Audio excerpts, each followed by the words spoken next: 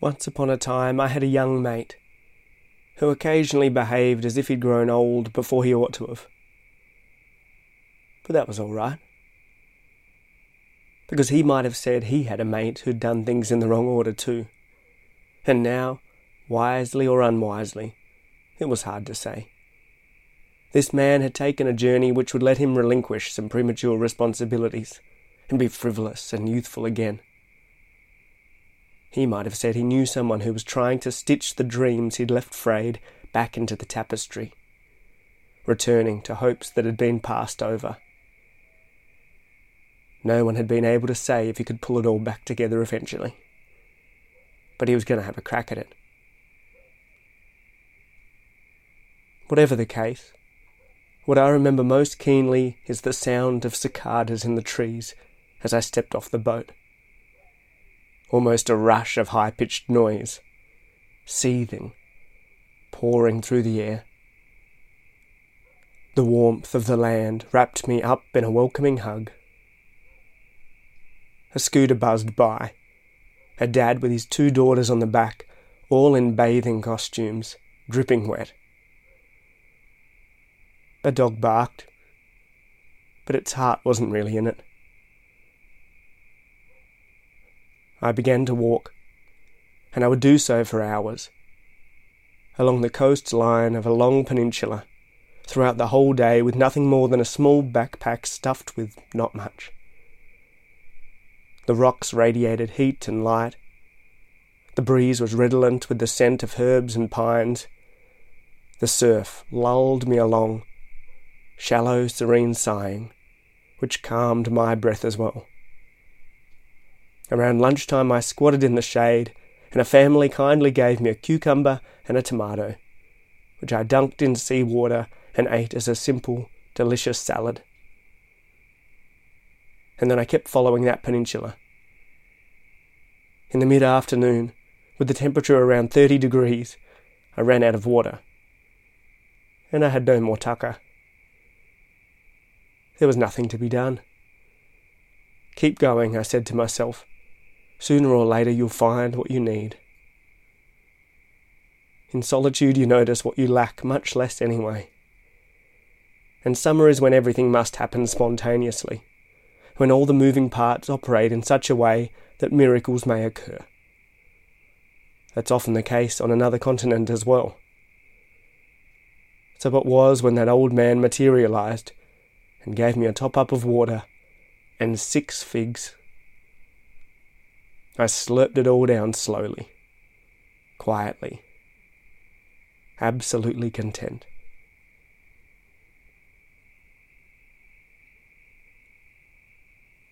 As night fell, I stretched out a sleeping bag on the sand and fell into dreams as the sea turned to a rich hue of purple. And in the morning I sat and wrote a letter to my young friend far away, knowing that at home it was winter, that he was in the middle term of his final school year, in a town that falls into the doldrums, smothered as it is beneath overcast skies. I didn't mean to make him feel that life was elsewhere, but I hoped to give him a whiff of summer's aromas, its flavours, its sensations, its freedom. He was smothered with cloud and fog then, and long dark hours, in the dull light of classrooms and libraries. But some day the moment would come when the world would have the perfume of thyme and mint and minerals, marine salt, nasturtium flowers, white wine, olive oil, pollen. I kept wandering, all through that distant summer, in conversation with mates who were in fact not within shouting distance. Yet I hoped that when I came home they would say, "We heard you calling." I snuck into narrow gorges to skinny dip. On a mountainside I almost burnt my eyeballs out on the great expanse of intense blue that was the Mediterranean at midday. Later I got attacked by a dog in a pomegranate orchard, and I laughed as the wounds healed. In the afternoons when the world was silent, all at siesta, I sang 80s pop songs aloud, tunes that now remind me of slate cliffs and goat's cheese, and the perfume of the bark of cedars. I carried grapes and capsicums in my pockets. I washed my socks in springs that poured forth from the innards of mountains. I ate breakfasts on village balconies, cross-legged, giggling. Every day I wore the same t-shirt, which after weeks on hoof was burnt and stained with soot and grease and sweat. And I wore a straw hat that turned into a pile of chaff on my head by the time the walk was done. In pen, up my arms, I wrote poems that were long and laborious, that never finished and were washed off the next time I splashed around in the sea. All art is ephemeral, I might have said, but no one asked.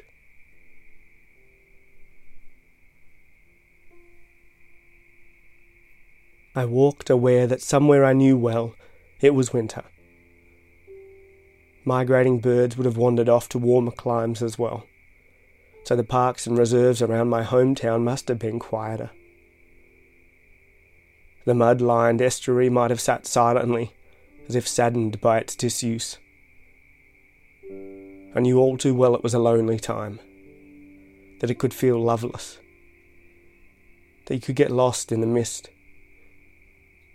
that it was a season in which you missed the birds and old friends, even when you were 17 and sitting in a school library just waiting for the season to change. September was just around the corner. I remembered that well. Perhaps in some part of my mind it was still wintertime. So in the mornings, on the peninsula, on beaches of white sand and blue surf, as fire emerged from the earth, as I honed myself on hard rock and was toned by sulphuric sunlight, I kept far-off friends in mind, and penned epistles, homeward bound, although most of them I never sent. I wrote another letter to my young friend and told him I'd be home soon. But of course I wasn't really home until it was summer again. Summer in that other hemisphere. We drank beer and swam late at night and told tall stories at all hours. But the letter had traversed the seasons, stained with fig juice and bleached by marine light, and I hoped the words carried with them a levity, a fragrance, something that served as a reminder that the world does tilt and turn, that there is always something to look forward to on planet Earth. I like to think that once upon a time a letter, a piece of literature, served its purpose. It opened up opportunities to be in several places at once, to see distant landscapes and belong with other people, and to remember cobbers in different circumstances. It cast a glow of summer in the cold, dark heart of the winter months, and it put a decorative element, an intimate pattern like the intricate lace of frost, over the vast expanse of that solar-seared peninsula where mountains met sea. It let the past exist with the present. It let hints of future mornings glimmer late in the long night. Once upon a time the cicadas were singing, enjoying their short stint in the sun, strumming ribbed membranes on their bodies, making that high-pitched, pulsing sound, shrieking at however many decibels, looking for love. For years they'd been underground, but now, for no more than a few weeks, these creatures would enjoy a time of music, romance, panoramic views, the whole wide world. It must give them a sense of seasonality that is somehow rather different to ours. Or maybe it's similar. Just a whole lot more concentrated. Much more intense.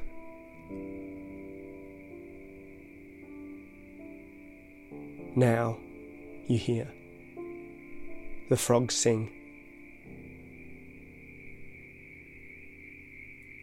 Maybe they sing at such a pitch that the cicadas can hear them, buried though they are.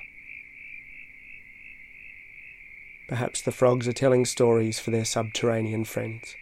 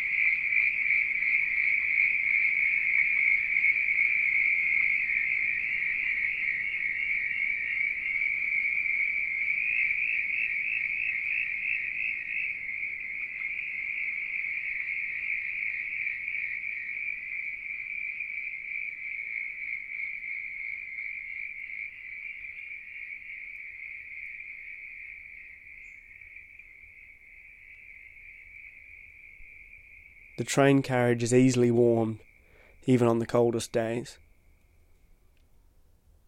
I load up the little stove with a few chunks of cut eucalyptus, and within minutes the space starts to heat up.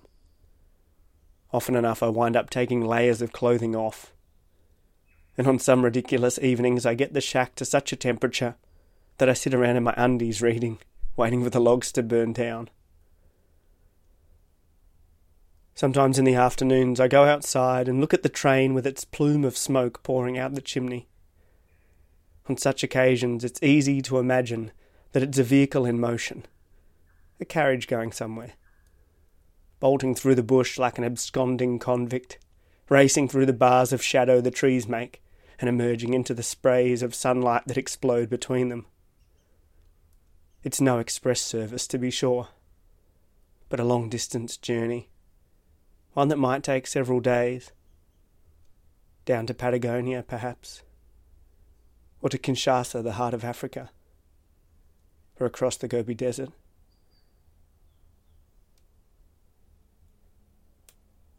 But I've chosen not to have that sort of winter, yet again. It was once routine for me to go elsewhere in these months. It's not that I don't feel the pull of travel. It just panned out that I should be here again for another season. Slow, immobile, thinking, listening.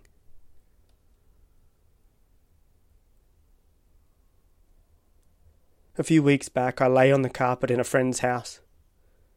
She lay parallel, and we'd set up cushions in front of her fireplace for a fairly spontaneous heart-to-heart talk. "Where will you be in 10 years?" she asked. And I gave what I fear was a fairly rote answer, not particularly inventive. "I'll be writing still," I said. "And hopefully I'll be still living in Tassie as well." When I thought about it later, I realised I might have said precisely that 10 years ago. I was around Yosemite then, and working at a farm in Central California. But I had the Tassie bush on my mind. A certain song had suddenly become the soundtrack to plans I had for a lengthy bushwalk in the island's central and western districts. A book I'd found in the farmhouse library had set off some new philosophies, mostly about language and my relationship with other animals. I scribbled poetry, plotted out short fiction, and I was gradually dreaming up some off-grid existence under the exact mountain range where the train carriage sits. It's strange to relate that it all landed this way. But perhaps it's just the case that I never demanded so very much from life.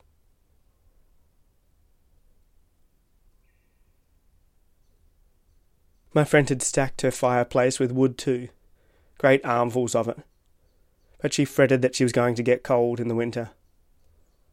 She feared these months ahead. It was her first season without a partner here.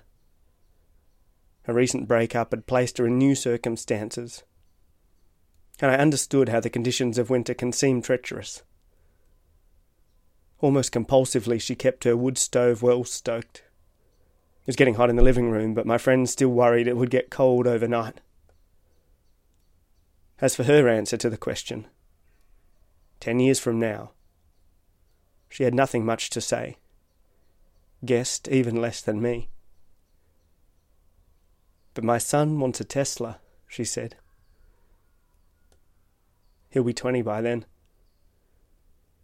How can I even begin to guess what it will be like to have an adult child?" she asked. She was thinking aloud. An adult child getting about in an electric car. I sympathised, and wondered if I'd not kept my dreams simple and self-contained, so as not to put myself in that position, susceptible to the random nature of the future's unfolding.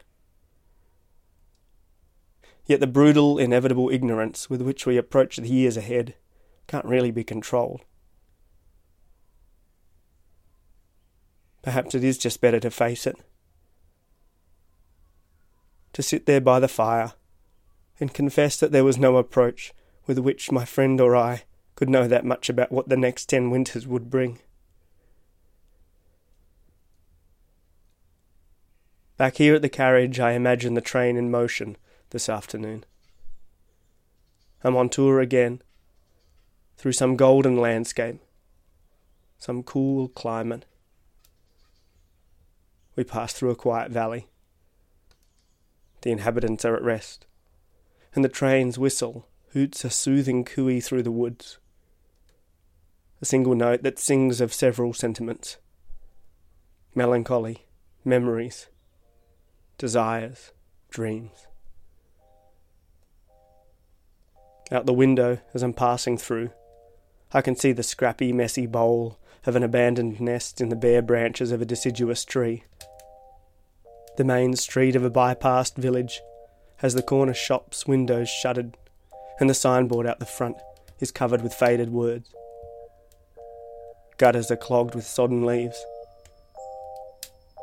Clouds which in summer were shaped like squid or unicorns are now big burdensome weights, pressing down with force. Even if I had a destination, I think I might feel as if I was going nowhere anyway.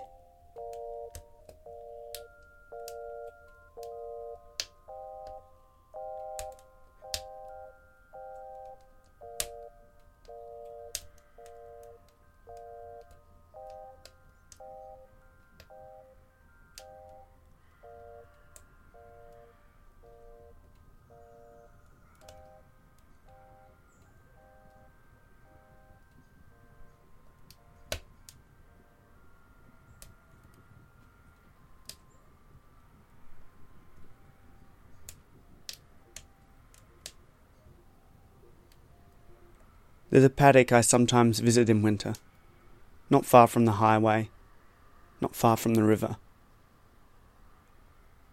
Birds throng around the clearing, plovers and cockatoos and rosellas. Wedge-tailed eagles appear with silent suddenness and rove the sodden field, eyes keenly trained for activity beneath them. And narky chooks dart about frantically. The Tasmanian native hen is flightless and stressed out, but it sprints fast on glamorous long legs and moves strategically as a team. A couple times a week a pack of humans uses the field. They too make curious, frenetic movement. They too hunt a specimen that bounds elusively across the grass. They are football players. They train under floodlights, which cast a confusion of shadows around each person. Heavy fog frequently covers the plains they play upon. Sometimes the turf has been thickly spread with frost, like butter on toast. Sometimes there are icicles in the grandstand's eaves, but still their game goes on. And Aussie rules football is unlike other balls. More oval than circular, with rounded edges, it bounces erratically like a being with its own volition. They say the sport was derived from an Aboriginal game, Marngrook, and it's easy to envision how it might have been invented by kangaroo hunters. The ball is a wallaby. It is a paddy melon, hopping skittish and fast looking for cover. Unlike hunting, football is a largely purposeless pursuit. And there is something funny about going to watch a horde of strangers in short shorts and colourful costumes as they pass their winter afternoons in futile battle, fussing and fighting over the plump red object they have designated as their prey. But perhaps it's the arbitrariness that lets me be a bit romantic about it. Like art, I guess. It's one of the many things the human species has conjured up to give our days and nights on earth together a greater depth of meaning. As with a lot of subjects, I like to add a poetic sheen to it. I grew up with this game. On Sunday mornings, I'd head up the hill to a frozen field.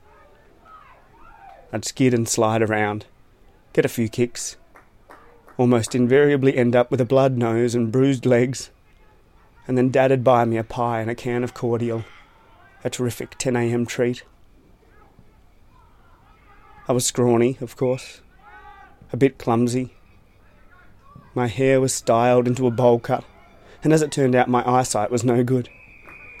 But I like to think I was a tough little bugger, and I got the magic of the game, the majesty of its theatre. I very rarely scored a goal, but even still it was hard not to feel the crowd's thrill whenever they happened. The roar of approval, the elated cheers, the honking of car horns. And weirdly it was under 11s football that first let me encounter a sense of how time passes, and subsequently an understanding of history. After one match, as I ate my pie and drank my passiona, I thought, we lost. But next week we will play again, have another crack. Not long after that is the grand final, and then we have the summer off, but the season will begin again. There will be more games. There will be more grand finals. Eventually it ends, for each of us. Each consecutive football season, like a turn of the corkscrew, digging us into the dirt. But perhaps that's where the beauty comes from. The impermanence of it all. And anyway, we're not there yet. I watch the players. Performers, every one of them. They don their eccentric outfits, run around like narkies, screech, clamour, chase the ritual object around the sacred arena. Then later pull their costumes off, put on civilian clothes, and buy a beer from the canteen just like anyone. We're getting to the pointy end of the season where all the wins and losses are calculated and tabulated. Some teams will soon be eliminated from the competitions, and the women and men who lost the most often will kick off their boots and cool their heels, with a calm, sour sorrow I know well. A feeling of missing out, really. Because if you win, you get to share a great celebration with your mates. But only the very best teams get that sweet reward. Maybe as they watch from the sidelines with the rest of us mugs, they will notice, as I have, that the first wattles have begun blooming, around most of the footy grounds in my district at least. Jolly yellow cheerleaders beyond the boundary lines. And in the treetops, the white-faced herons have started grousing, with guttural calls like hungry bellies. They're doing laps, chasing one another, making space. It is August and the herons will begin to breed soon. Another season begins. It always does, just as others end. All beings, even seemingly immortal ones like herons and footballers, spiral towards a finale. It's often at this time of year, perched on a hard bench at a wind-blown sports ground, I instinctively think to myself, I know that when my time comes, I won't be ready for the season to end.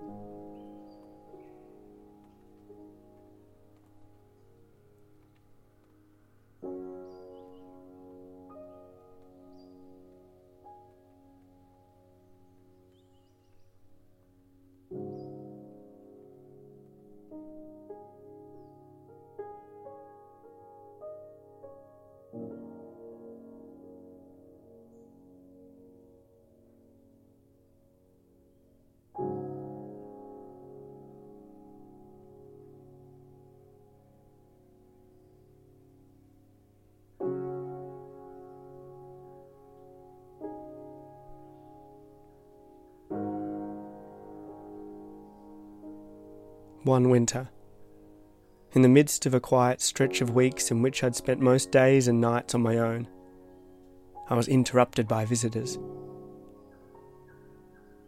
I heard their car rumbling up the dirt road towards me and braced myself. They'd been on their way to go camping, but the weather had turned, so they thought they might just drop in on me. I wasn't very well prepared for guests. Not mentally, not emotionally, not even in terms of provisions really. But here they were, the tyres of their four-wheel drive tearing up the moss that had grown over the gravel where visitors' cars get parked. A gaggle of cobbers stumbling out of the car doors and calling my name. Well, all winter long I'd let fairy wrens and thornbills and spiders come in. It seemed counterintuitive to send my mates packing now, tempting as it was. I went to the shelves just inside the train carriage's back door and produced a set of motley glasses, then grabbed a bottle of French wine. These friends of mine didn't mind a drink. Some of them had made their own wine before. One had even been a self-proclaimed sommelier for a time. And I wouldn't say he was picky, but he knew what he liked. So thankfully he was happy with the plonk I'd got my hands on. A vestige from a time in which we couldn't travel, when I'd gone and bought some wines from around the world to get a taste of different countries, at the very least. As we sipped at the dark juice, my sommelier friend quietly affirmed this idea. What we were drinking should taste like a certain place and time, to be savoured all the more when it's somewhere we could not go back to. The Loire Valley, another of the mob murmured, looking at the label on the bottle. I've seen it in the summer, in the middle of a canicule, a heat wave. The stones of the old churches were so hot I thought they might detonate, like blocks of gunpowder. The paddocks all around were bleached. The grapes almost glowed with sunlight. I thought they too might explode. Soon afterwards they'd have been harvested. They expressed the flavours of the summer, capturing the bright light rippling on France's longest river, preserving the fragrance of those wild flowers and stone fruits that grow at that latitude, in that radiant heat. I don't know about that, another friend interjected. So the wine tastes of summer, you think, perhaps early autumn, when the fruit is harvested? But the flavours are full of shadows and mysteries, aren't they? Of those musty leaves, tannin-filled skins, of wood even. It doesn't have summer's blazing, brazen spirit. And look, she said, holding the last dregs of her glass up to the pale midday light before downing it. It's almost the colour of night.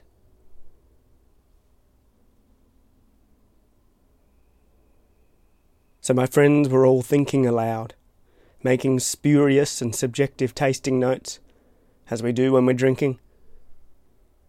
We were all penned into the train carriage, 5 of us squeezed into the odd selection of seating I have here, a rather finite amount of furniture. Glasses were balanced precariously all over the place. One I noticed had been positioned on one of the stacks of books, perhaps the most perilous of all of them.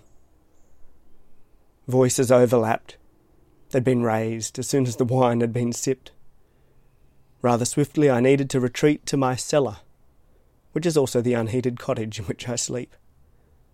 Had to go and get another bottle, this one from northern Greece, made from a multisyllabic grape from which had seeped, on its journey from vine to vat to bottle, the most saturated shade of purple I've ever seen in a drink. Another opinion now was ventured. When the summer ends, the cold and lack of light have signalled for the vines to go defunct for a while. The plant's metabolism slows. Enzymes move sluggishly through the intricate network within the roots and vines. It stops producing chlorophyll. The leaves change colour. There are fewer sugars to metabolise. Readying themselves to go dormant then, the vines build up a store of carbohydrates and stow them away in the woody bits of the plant, in the roots, the trunks, the cordons. And then they toss those papery leaves off altogether, let them get swept away in the breeze. There's less water in the vascular system of the plant, so the tissue within won't freeze. Starch, glucose, fructose, sucrose, they're there to protect the more delicate parts and help them overwinter. Come spring, about half the carbohydrates that have been cached during this kind of hibernation are set in motion to produce new roots and shoots. Eventually, this friend said, the next lot of fruit will come from these, won't they? So there's some late autumn, some winter in the wine as well. There has to be. Plants have a memory of the weather, someone else chimed in. Take a magnolia tree. It's fixed to flower in winter, a relic of its origins in the warmer parts of China, and its relationships with the birds and insects there, and the other species in the forests. The same is true of all trees and shrubs, all crops, grapevines included. They'll remember this year's bushfires across Europe, as our plants here recall recent cataclysms and keep the story close to them. The changing climate must put them in a state of confusion. The conversation that courses throughout the woods and fields, although unknown to us, must be all about the way conditions have changed, the temperature, the rainfall, the threat of fire, the human-induced violence. They're gossiping about us and wondering what else will be done, how we'll all adapt to the chaos caused by our carelessness. All the glasses had been filled to the brim with this purple elixir, but now that too was gone. It was early afternoon. I threw another log on the fire and went out to grab another bottle, this one from no further than a hilly district on the other side of our island. My visitors recognised it. Some knew the couple who grew the grapes, on a mountain slope where they let their vines come close together, tightly entwined, hard to prune and pick. One of the pair was no longer with us. They'd passed away, perhaps between the vintage and its bottling. This sad reality in turn reminded us of stories we all shared, of those who choose a tricky craft and don't get through the welter of problems that this brings, who get stuck in a dark season of the soul, who don't get beyond that to see the best days of their artistic practice.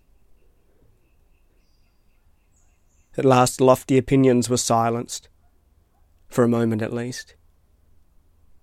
We raised a toast to those who feel alone in full houses, who traipse paddocks bereft of colour and can't picture how they'll soon be covered with wildflowers, to those who travel along Struggle Street when the mist and fog reduces visibility to almost nothing. We must give it our all, one of our party said. We must savour the full palette of flavours, tight acids, bitter tannins, sparkling sweetness.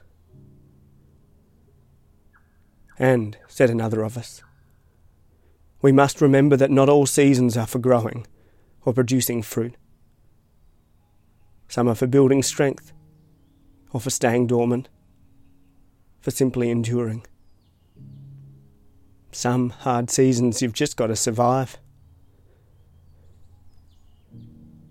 So as I said, the sommelier went on. The wine we drink today doesn't just taste of that twisting valley west of Paris, where France recedes towards the ocean, nor of the fields adjacent to the Aegean Sea, a stone's throw from the monasteries of Mount Athos, nor indeed of the ironstone country not far from here, where friends of ours have helped the vines curl into curious shapes to produce the most ebullient fruit. No, he said. They all carry the flavours of a very distant country. The past. and of seasons to which we will never be able to return.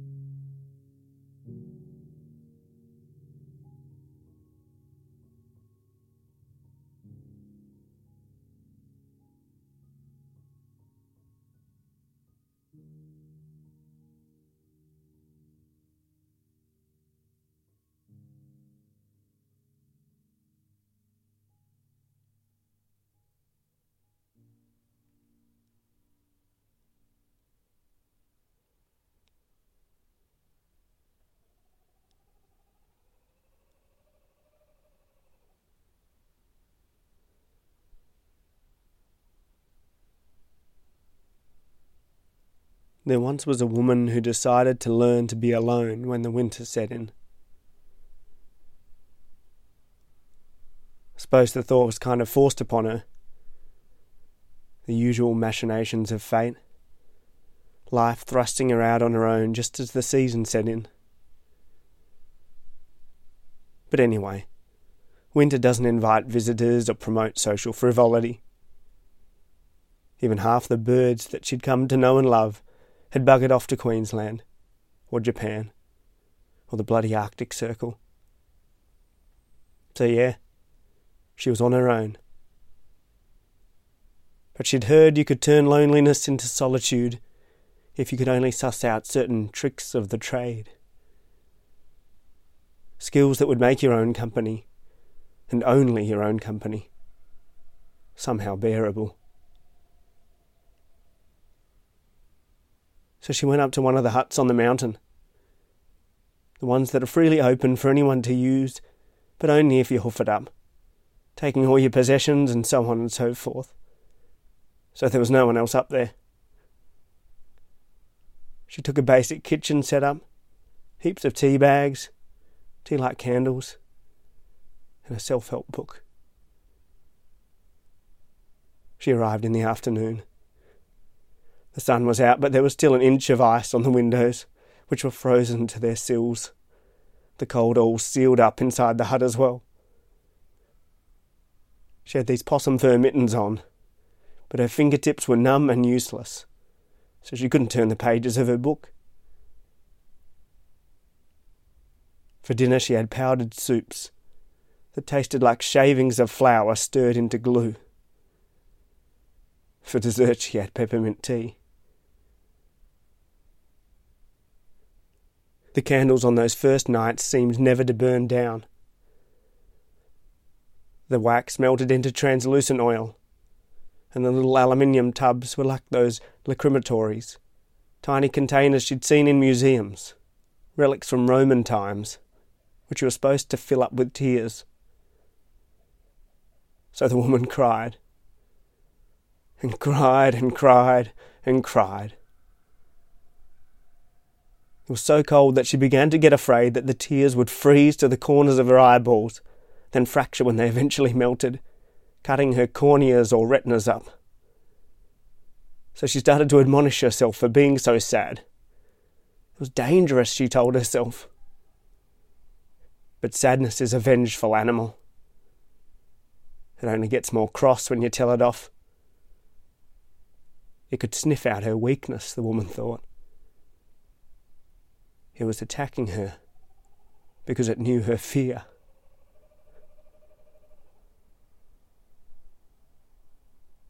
The self-help book said, "In silence you will hear an inner voice."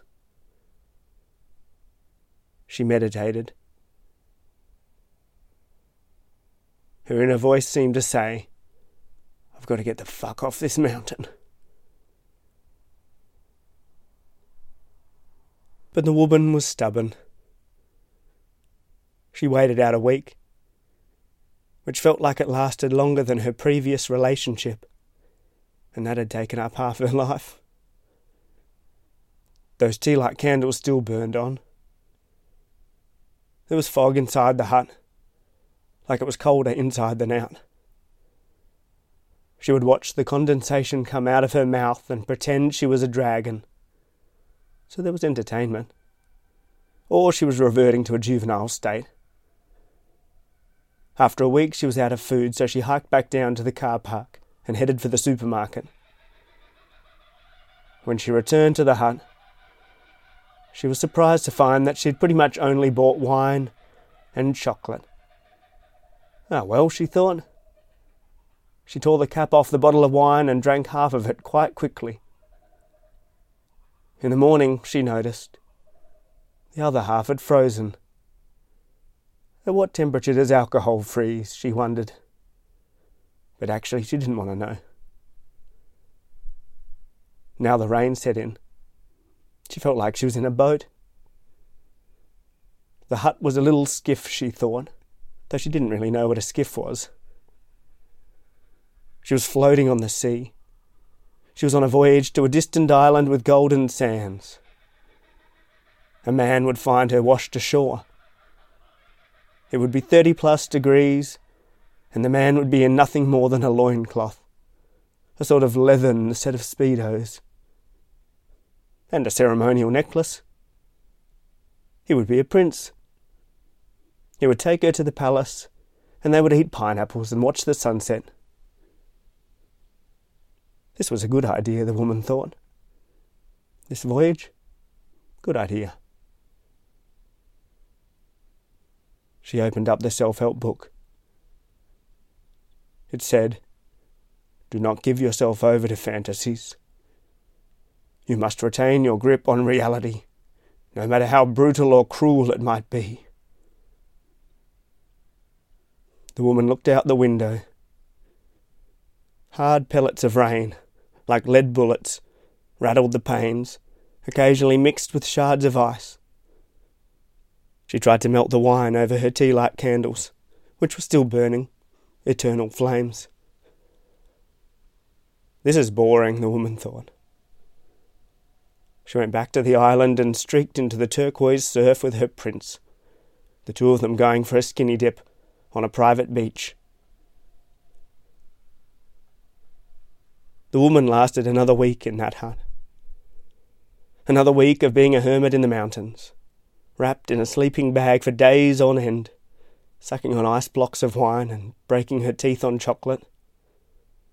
Another week trapped with her thoughts. As I said, she was stubborn, this woman. But she was also feeling hopelessly depressed after a fortnight on her own up there. And she didn't really feel like she was getting any better at solitude. Her resolve hadn't strengthened. She'd not fortified herself with this alone time. It wasn't like the self-help book had said. So she decided to pack it in. She gathered the pile of stuff she'd brought up, stuffed it in her backpack, and retreated down the escarpment back to her car.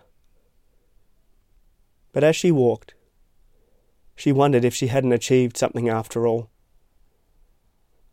The experience had been difficult, kind of pathetic, a bit alarming. But it had been hers, and hers alone. Somewhere within her now, she had a reservoir of memory that belonged only to her. It wasn't shared, not with anyone in real life anyway. It was a space in which she could let all her weirdness and misery and imagination stretch out. And when she got back amongst her friends, it wasn't like she had to account for it. She didn't have to explain it, or edit it so that it could fit with the experiences of others. No, it was just hers. Make of it what she would. Probably she'd just laugh about it, to herself, and remember it as yet another moment in which she nearly went off the deep end. Another self-inflicted challenge in a period of her life riddled with silly attempts to perfect herself. But that too was something she could own. A personal, idiosyncratic streak within her character. A story. Strange and amusing, and quite charming when you think about it. An attempt to meld into a fast-moving world with its many, ever-changing parts.